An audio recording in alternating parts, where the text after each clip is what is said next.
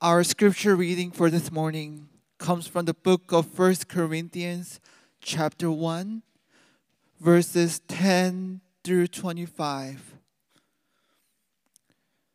Hear now God's word.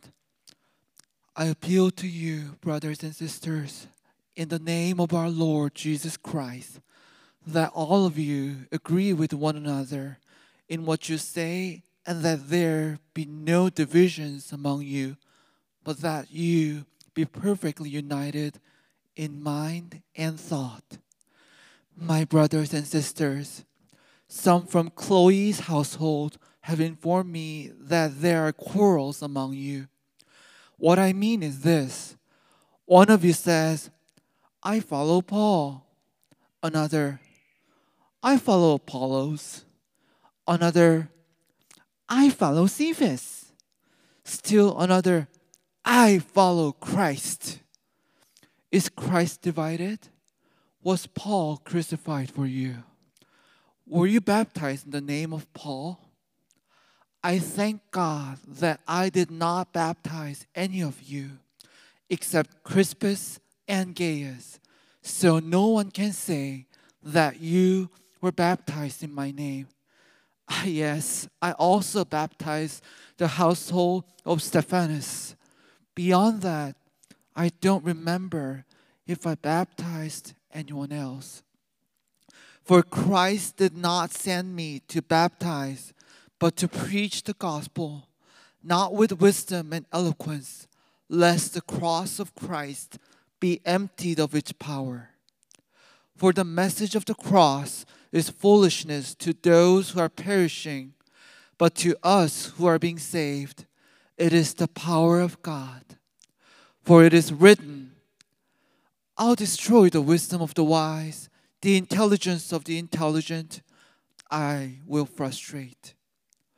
Where is the wise person? Where is the teacher of the law? Where is the philosopher of this age? Has not God made foolish the wisdom of the world? For since in the wisdom of God, the world through its wisdom did not know him, God was pleased through the foolishness of what was preached to save those who believe. Jews demand signs and Greeks look for wisdom, but we preach Christ crucified, a stumbling block to Jews and foolishness to Gentiles. But to those whom God has called, both Jews and Greeks, Christ the power of God and the wisdom of God. For the foolishness of God is wiser than human wisdom, and the weakness of God is stronger than human strength. This is the word of the Lord. Hallelujah. His word is good. Well, good morning. Welcome to Trinity. Paul, beautiful reading today from a lot of Pauline theology. You're going to read around 15 verses of Paul. That's the way to do it. So thank you for that beautiful reading and bringing us into that text. Welcome to Trinity. My name is Jonathan. We're in a new series that we have entitled Messy Church, Faithful God. If you are on the outside of Christianity, this ought to be an apologetic for you, because sometimes you say, look, it's the messiness of Christianity that turns me off. It's the irrationality of Christianity. You know, the Bible has a lot of things that seem irrational and quite messy. As you get into the storyline, you see some of the perspective of the gospel, of the good news, of who Jesus says he really is. You know, but if Christianity were hiding anything, if Christianity were mythology, this letter would never be included in the New Testament writings. It is a messed up church. Let's just be honest. If you have read through 1 Corinthians, this is a messed up community. And this is the glory of the letter, right? That is included in the Christian Bible. There is all sort of dysfunction throughout this letter. And the writer, the Apostle Paul, is presenting this, right, through the inspiration of God, right, as evidence that God is faithful amidst all of the dysfunction and disunity and breakdown and fracturing of this gospel-centered community that began so well, but after somewhere around 3 years is doing so poorly. If Christianity were not a true story, if the Bible were a myth, this letter would never be included, because you know what it's actually doing? In a lot of ways, it's undermining the credibility of Christians. Those Christians can't even get it together. You know, we ought to be saying, yes, that's so true. Yes and amen. We don't have it all together, but we serve a God who's faithful.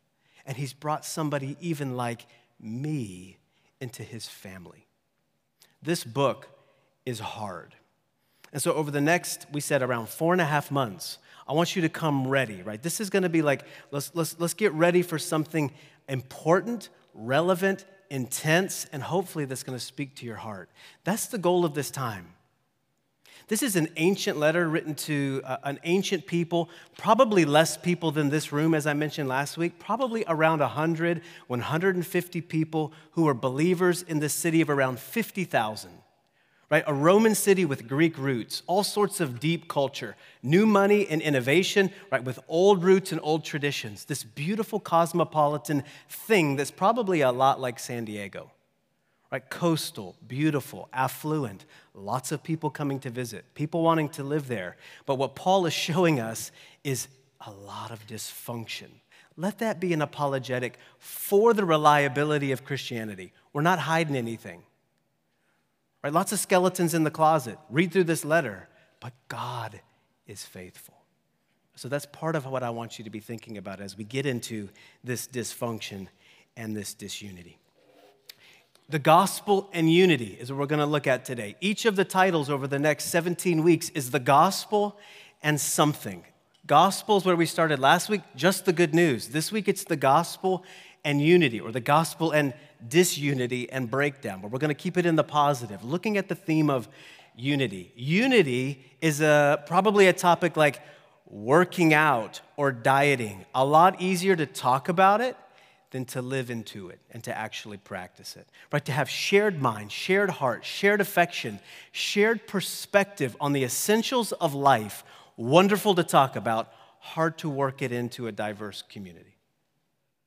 At the end of Jesus' life, right near the end of his ministry, one of the things that he prays for in John chapter 17 is unity. In fact, if we were to go to John 17, verses 20 and 21, near the end of this prayer, Jesus is praying for believers. And then in verse 20, he says, I don't ask only for these who could hear him praying at the moment, these who are present with me, but also for those who will believe in me through their word, that they may all be one. This is Jesus' prayer. He wants the church to be one, just as you, Father, are in me and I in you. He roots unity in himself. Our God is triune, but he is one. He goes, just like us, I want this crazy, diverse, messy group of people to be one in the gospel. This is Jesus' prayer. And because this is Jesus' prayer, this means disunity and division is if not the, primary target of the enemy. Scotty Smith puts it like this. We realize that until Jesus returns, Satan will continue his assault on our friendships and marriages, churches and families, communities and countries. He will do anything and everything he can to sabotage unity and sow dissension, raise suspicions, and erode trust, create disconnect, and fertilize bitter roots. Nothing disunifies or nothing breaks down the beauty of a church, of a family, of a workspace like the toxicity of disunity. I have been so thankful that over the last 4 years, our church has had the opportunity to be disunified and fractured in so many ways. Not because of things necessarily going on here, but because of all that we have faced through COVID, all the justice stuff, all of the political mess, right, that's coming for you, right? We've got some elections coming. You got to prepare your heart now. Part of my job is to prepare you to say, Jesus is my king. There's going to be other leaders, but Jesus is the one who rules all things. I'm going to think well and be a citizen who is invested well. But at the same time, there's been a lot coming at us. I've been grateful for unity in this church. And we want to pray that that continues. But you think about your life, you think about your marriage, you think about your coworkers, you think about your relationship maybe to your own children. There are all sorts of opportunities for fissures and fractions. What does the Bible have to say about unity. Easy to talk about, right? Hard to live into it. 3 things I want to walk you through from this part of the letter. Number 1, love. Number 2, story. Number 3, alignment, right? So number 1, love. The order of the love matters. Number 2, story. The plot line really matters. And number 3, alignment. Your heart really matters. So let me get to part 1, love, and the order matters. I'm going to bring your attention to actually verse 11. I was going to read from verse 10. You can look at that if you want to, but verse 11. Verse 11 says this: "My brothers and sisters, some from Chloe's household have informed me that there are quarrels among you." All right. Quarrels among you. He's going to break it down. In some ways, the whole letter is about Paul going into the different fractures and fissions in this community, but he's going to address a few things right here at the beginning. So verse 11, "My brothers and sisters, some from Chloe's household have informed me that there are quarrels among you." If you have a Bible, I want you to turn to James chapter 4, verse 1, all right? Or write this down, James 4:1. Unity, disunity, fighting, arguing, lack of peace and shalom, big topic. The Bible has a specific way to address it. We won't be able to be comprehensive, but James 4:1 is a great place to begin. Here's what he writes at the beginning of that chapter. James asks this question. He says, "What causes quarrels and what causes fights among you?" I love that question. You ever been in a fight lately? I'm assuming yes. What causes fights and quarrels among you? Is it not this, that your passions are at war within you? You desire and do not have, so you murder. You covet and cannot obtain, so you fight and you quarrel. Listen, I know your inner lawyer is like rising up right now. I get it.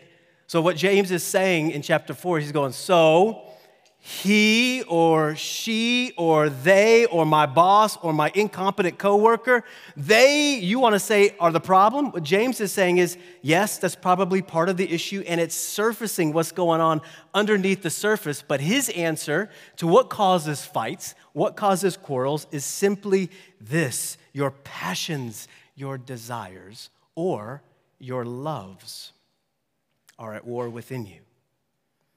And this is the cause of the friction and the fighting in relationships and the breakdown in community. Your passions, your desires, your loves are at war inside of your life, inside of your heart, mind, and soul.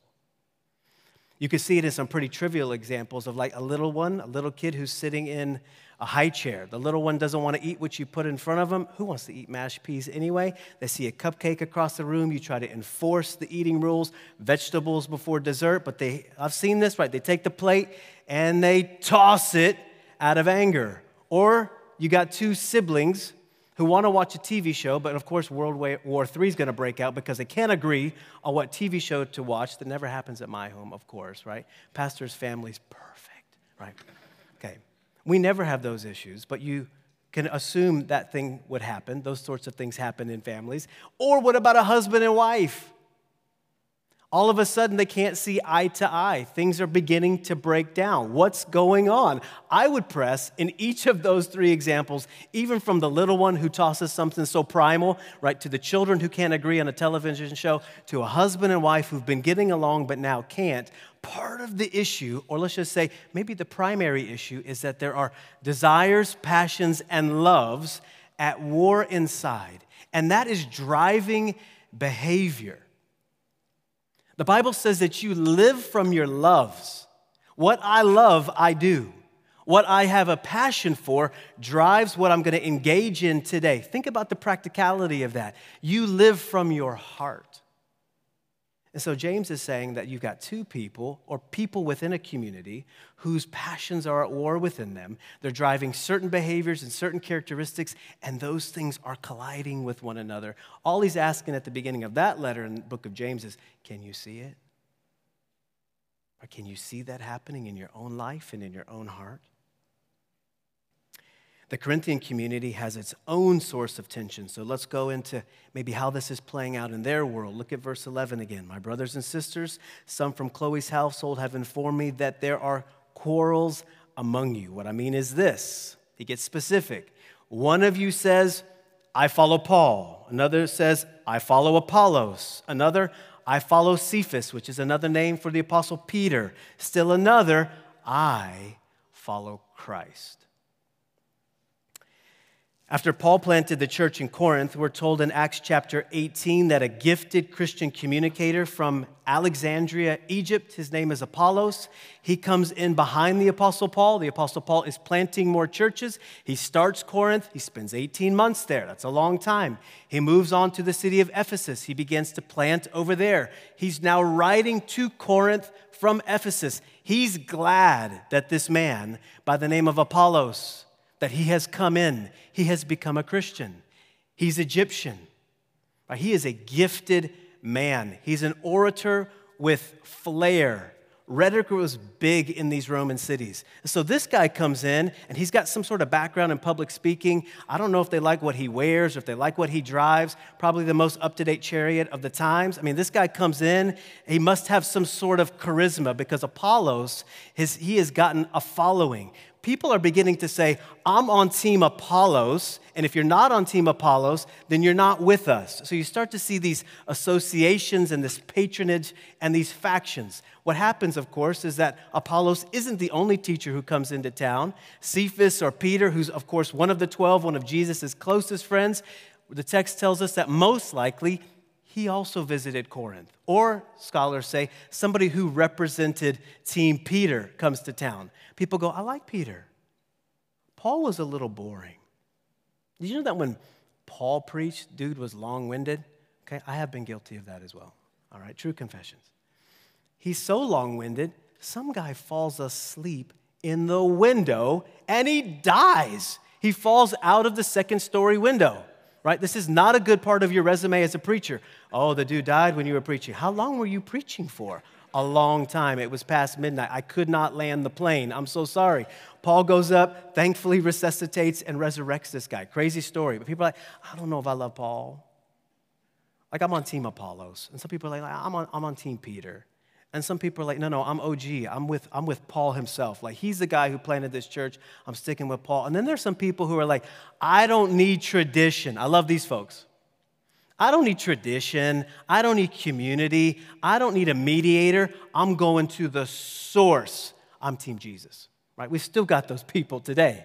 I don't need the church. I don't need those teachers. Right? I just go to the scripture. I'm a Jesus type of Christian. This is happening in Corinth. All of this factionalism, all of this breakdown, all of this patronage. What's behind that is so simplistic.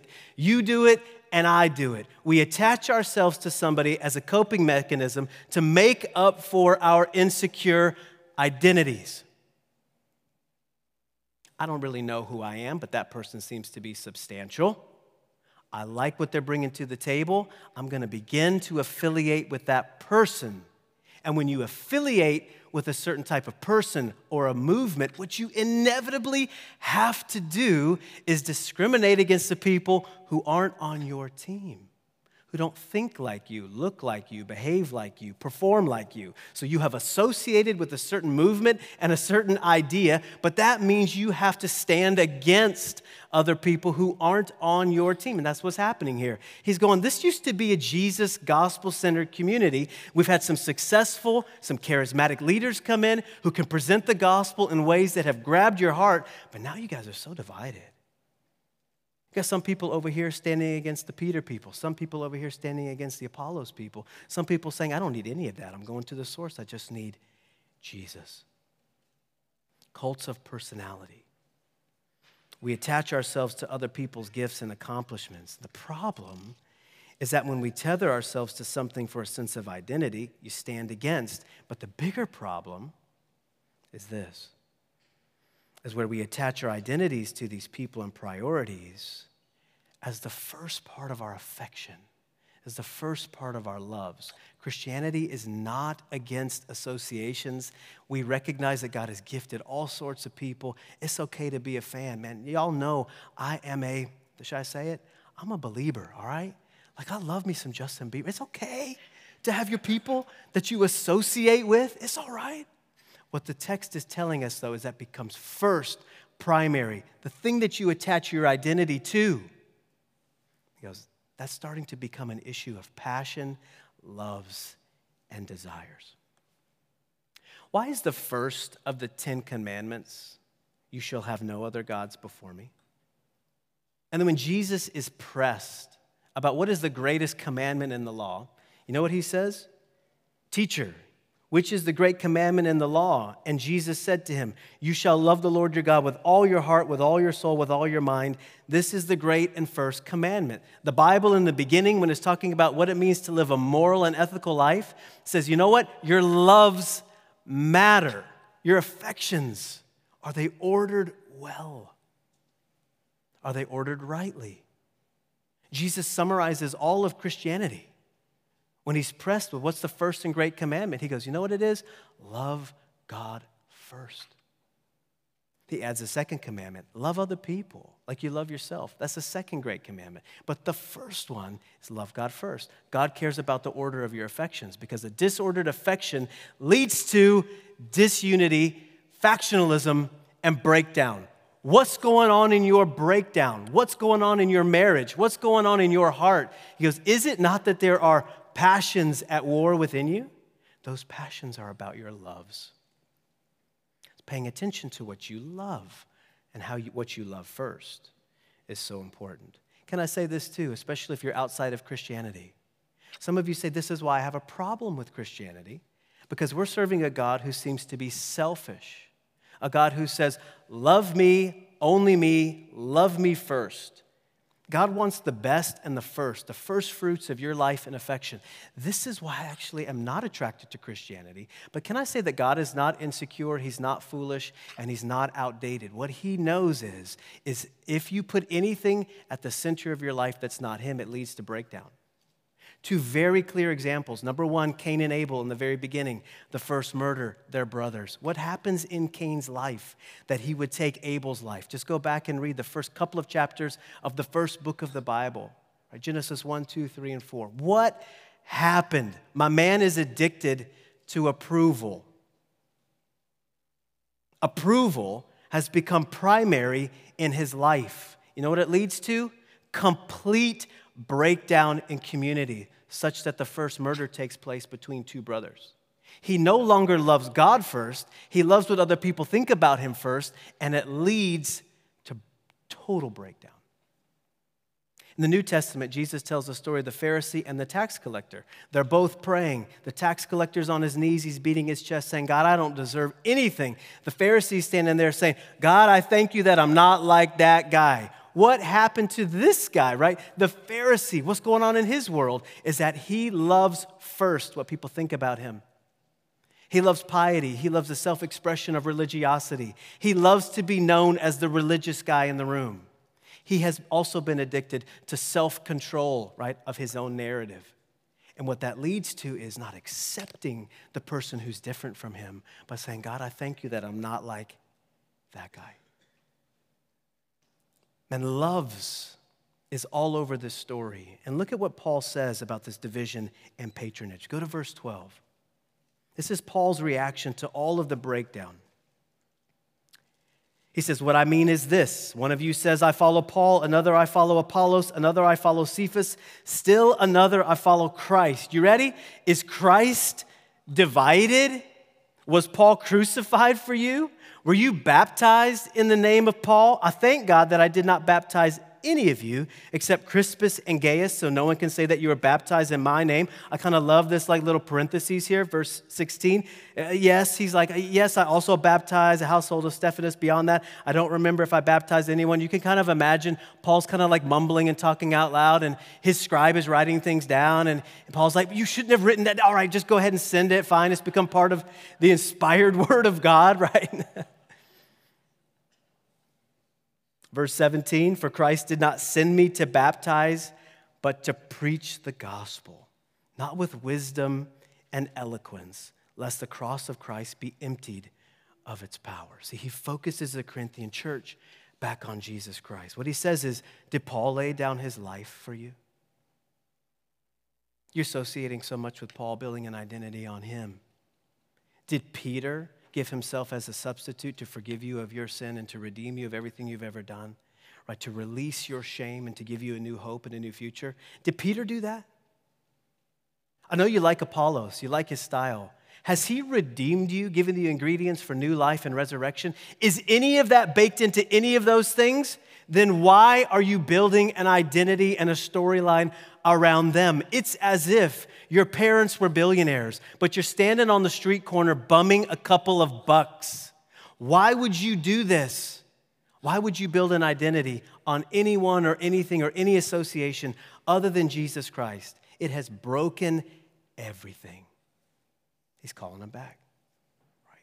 Calling them back. Love, the order matters. Secondly, story, the plot line matters too, right? Story. Jeff talked about story, the significance of it. Got some gamers in the room, maybe some electronic games, board games. Our family's more of a board game family at this point. I've got 13-year-old and 11-year-old. They are putting the pressure on me, right? I have held out this Christmas. We'll see how long it lasts for what they're going to get from like a gaming system. But at this point, board games are good. Old-fashioned, not a big deal. I like to read the instructions on the board game. I still haven't figured out Catan. We've had it for like a year. We need some help, all right? This is an intercession moment. We cannot figure this out on our own, watch lots of YouTube videos. We need to come to your house and play Catan. But this game was much simpler. I read the instructions because guess what? In order to play the game well, you got to know the plot line. You got to know the storyline of the game. What are we trying to accomplish? What are those pieces for? What does it help you do and not do? How do I take out these people? Man, I'm a competitor. I don't care how old my kids are. I'm taking them down. Right, we want to compete. I got to know the storyline. What's the point of this game? It's a very apt metaphor for life. If you do not know the point of the game, you're not going to be able to play it well. You got to know the storyline. You don't have to make it up. Right? Secularism says the storyline is on your shoulders, your life. You figure it out. Christianity says you are made with such purpose. God has a storyline. You know what a Christian is? A Christian is simply somebody who says, I am submitting my life to the plot line and the storyline that God has laid out for me. I believe He's a good narrator. And I want to put my life within His storyline and trust Him with my future. That's what it means to be a Christian. And at this point in the letter, man, Paul is writing because he knows that the Corinthians are buckling under the pressure of assimilation. He can see that they are being hard pressed by a Corinthian or a Roman storyline, a secular storyline, more than the storyline of the gospel, more than a kingdom storyline. So he sees that the gospel is getting lost, it's getting diluted, but really probably more accurately, it's getting demoted in their community. And so he zeroes in on two aspects of the secular storyline that the Corinthians are living into, but they cannot see, all right? So he's going to zero in on two aspects. Verse 20. Verse 20 says, where is the wise person? Where is the teacher of the law? Where is the philosopher of this age? Has not God made foolish the wisdom of the world? For since in the wisdom of God, the world through its wisdom did not know Him, God was pleased through the foolishness of what was preached to save those who believe. Verse 22, very important for I'm going to take you. Jews demand signs and Greeks look for wisdom, but we preach Christ crucified. A stumbling block to Jews and foolishness to Gentiles, but to those whom God has called, both Jews and Greeks, Christ the power of God and the wisdom of God. Two storylines. The Greeks look for wisdom. I'm going to start there. And the Jews look for a sign.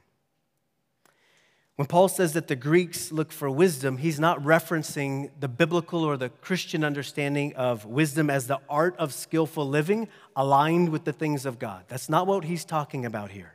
Right? For the Greeks, wisdom was more about the cultural currency of intellectual knowledge, new ideas, cutting-edge philosophies, worldviews that are going to be debated by the best rhetoricians around. You know that Athens was famous for its debate. Mars Hill. Corinth has this influence too. Bring the ideas and let us think deeply about them. And the point of the idea, the reason that you might affiliate with an Apollos or a Cephas, right? The reason you might lean in their direction is because they have been so compelling in presenting the worldview, the new idea. It seems as if those people have power. They've got clout. They've got a following.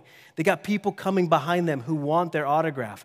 They are associating power and prestige with knowledge. He goes, that's what the Greeks want. That's what they're after. It's a knowledge economy.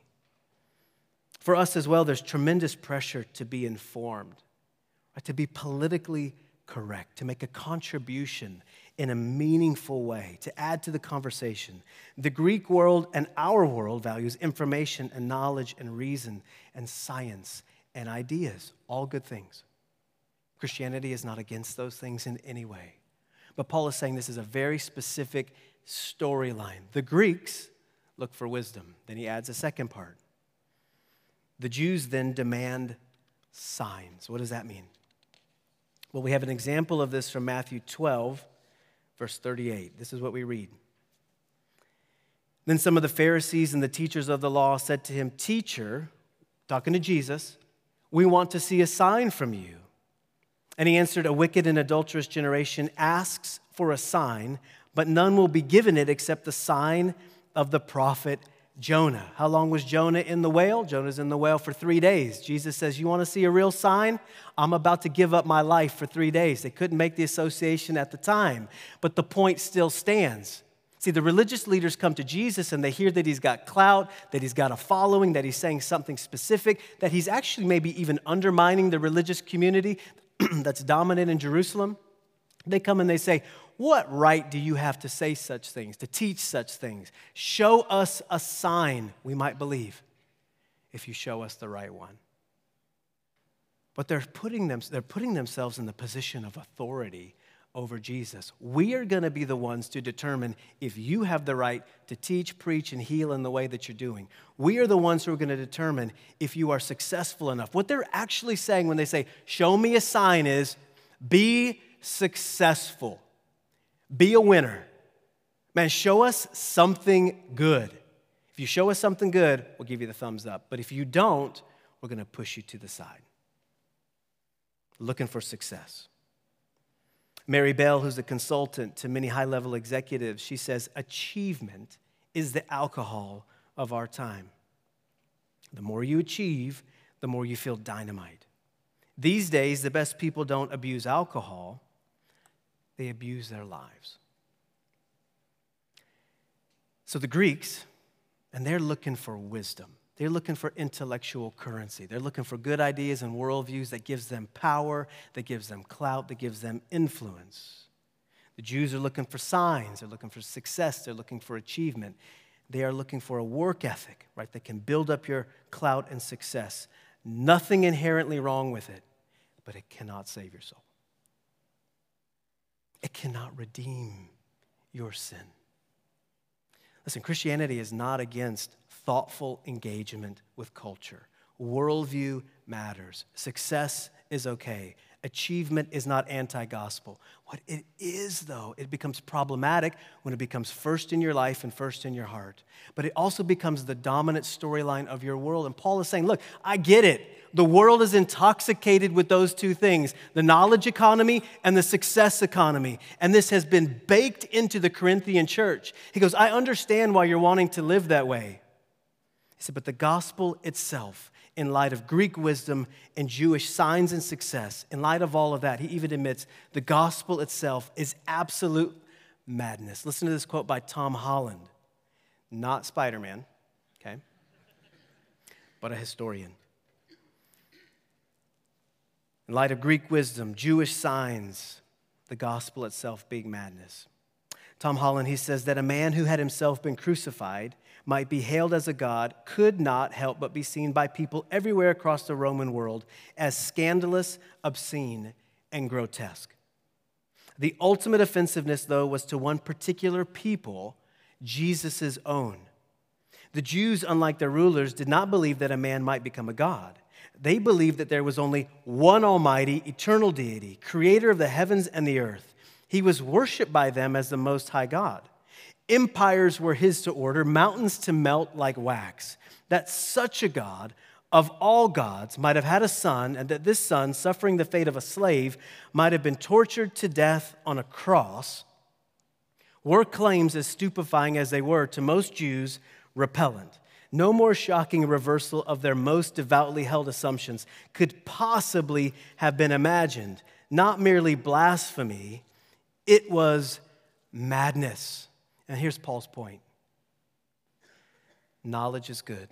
Worldview and thoughtful engagement with philosophy, awesome. He goes, but none of that stuff is going to give you an understanding of who this God really is, because the gospel itself is madness.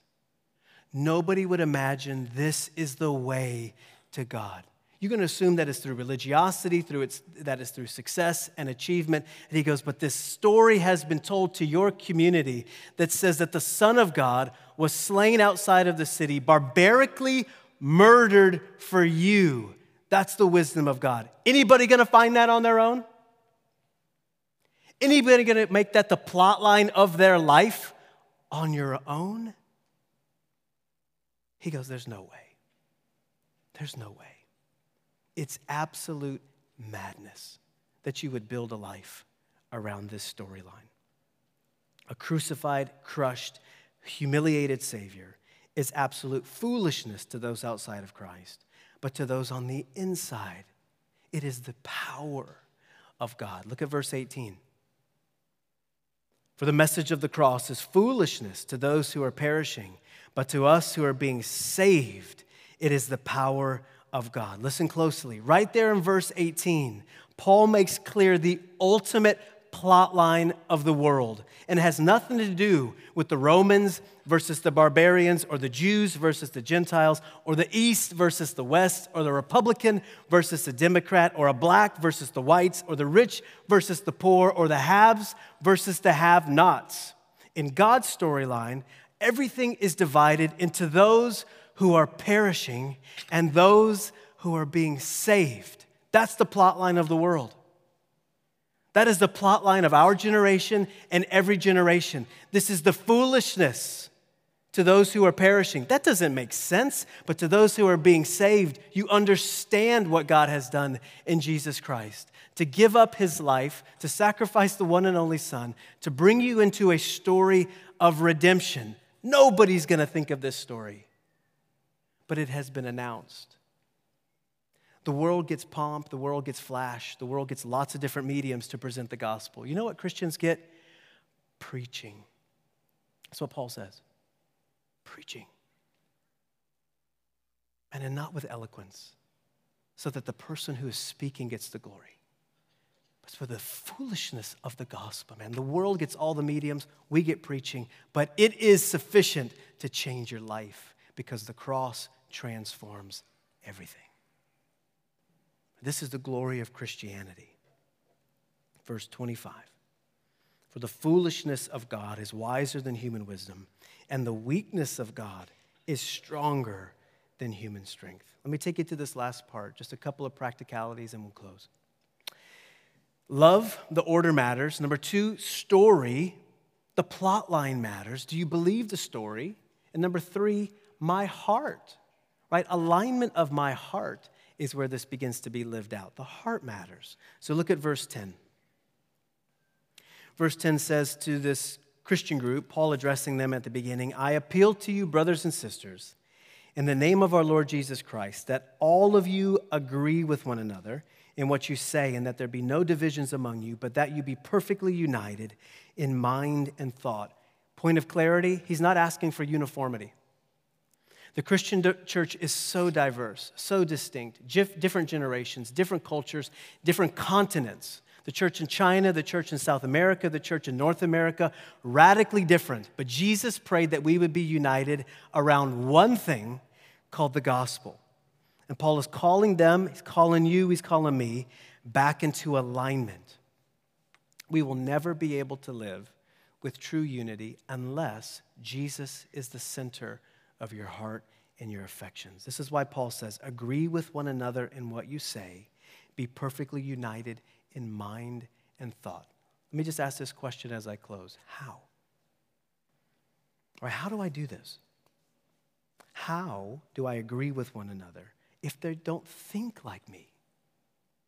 How would I live in peace and harmony with somebody whose values are so different and distinct from me? How do I do this?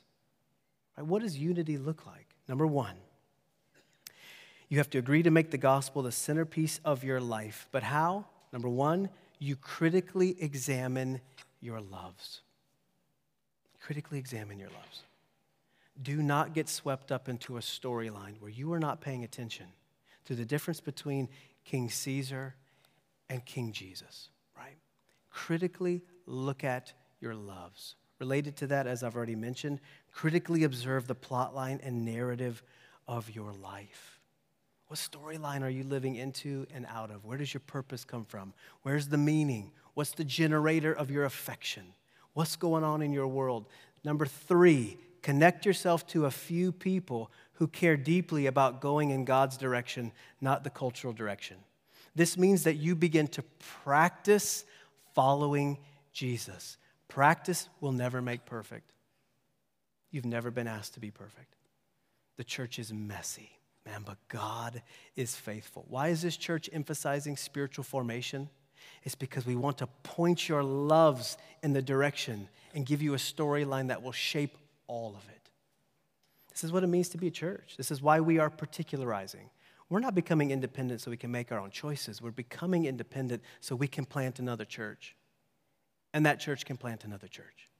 And we can see gospel communities sprouting up so that people can join with the plot line of the gospel. Man, I want you to get excited about that. I want you to think deeply about your plot line, your storyline, what you're believing, and bring the gospel in. We'd love to help you do that. Let's pray.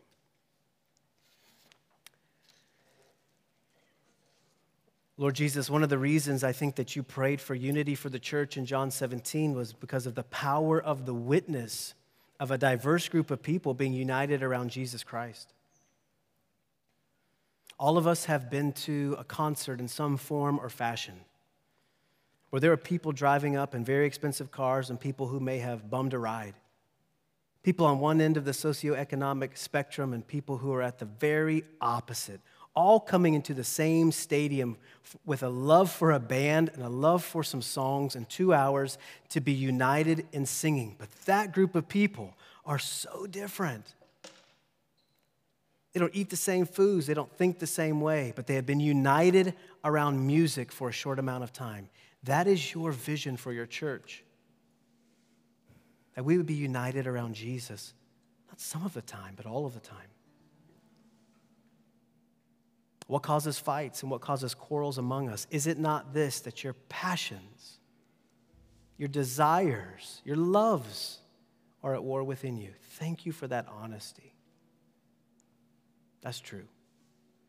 I am a bundle of conflict, but you are gracious to begin unraveling that mess in my heart and my life. Lord, in this room, we've got lots of broken relationships between parents and kids, between mom and dad, husband and wife, friends who no longer speak. Jesus, restore. So often we associate our lives with the wrong things. Paul says, did I lay my life down for you? Can your paycheck save you? Or the gospel is the good news. We want to associate with you. We thank you for your love. We thank you for the uniting spirit. We repent of those things that have divided us. May the gospel be seen as beautiful. Pull us together, Jesus, in your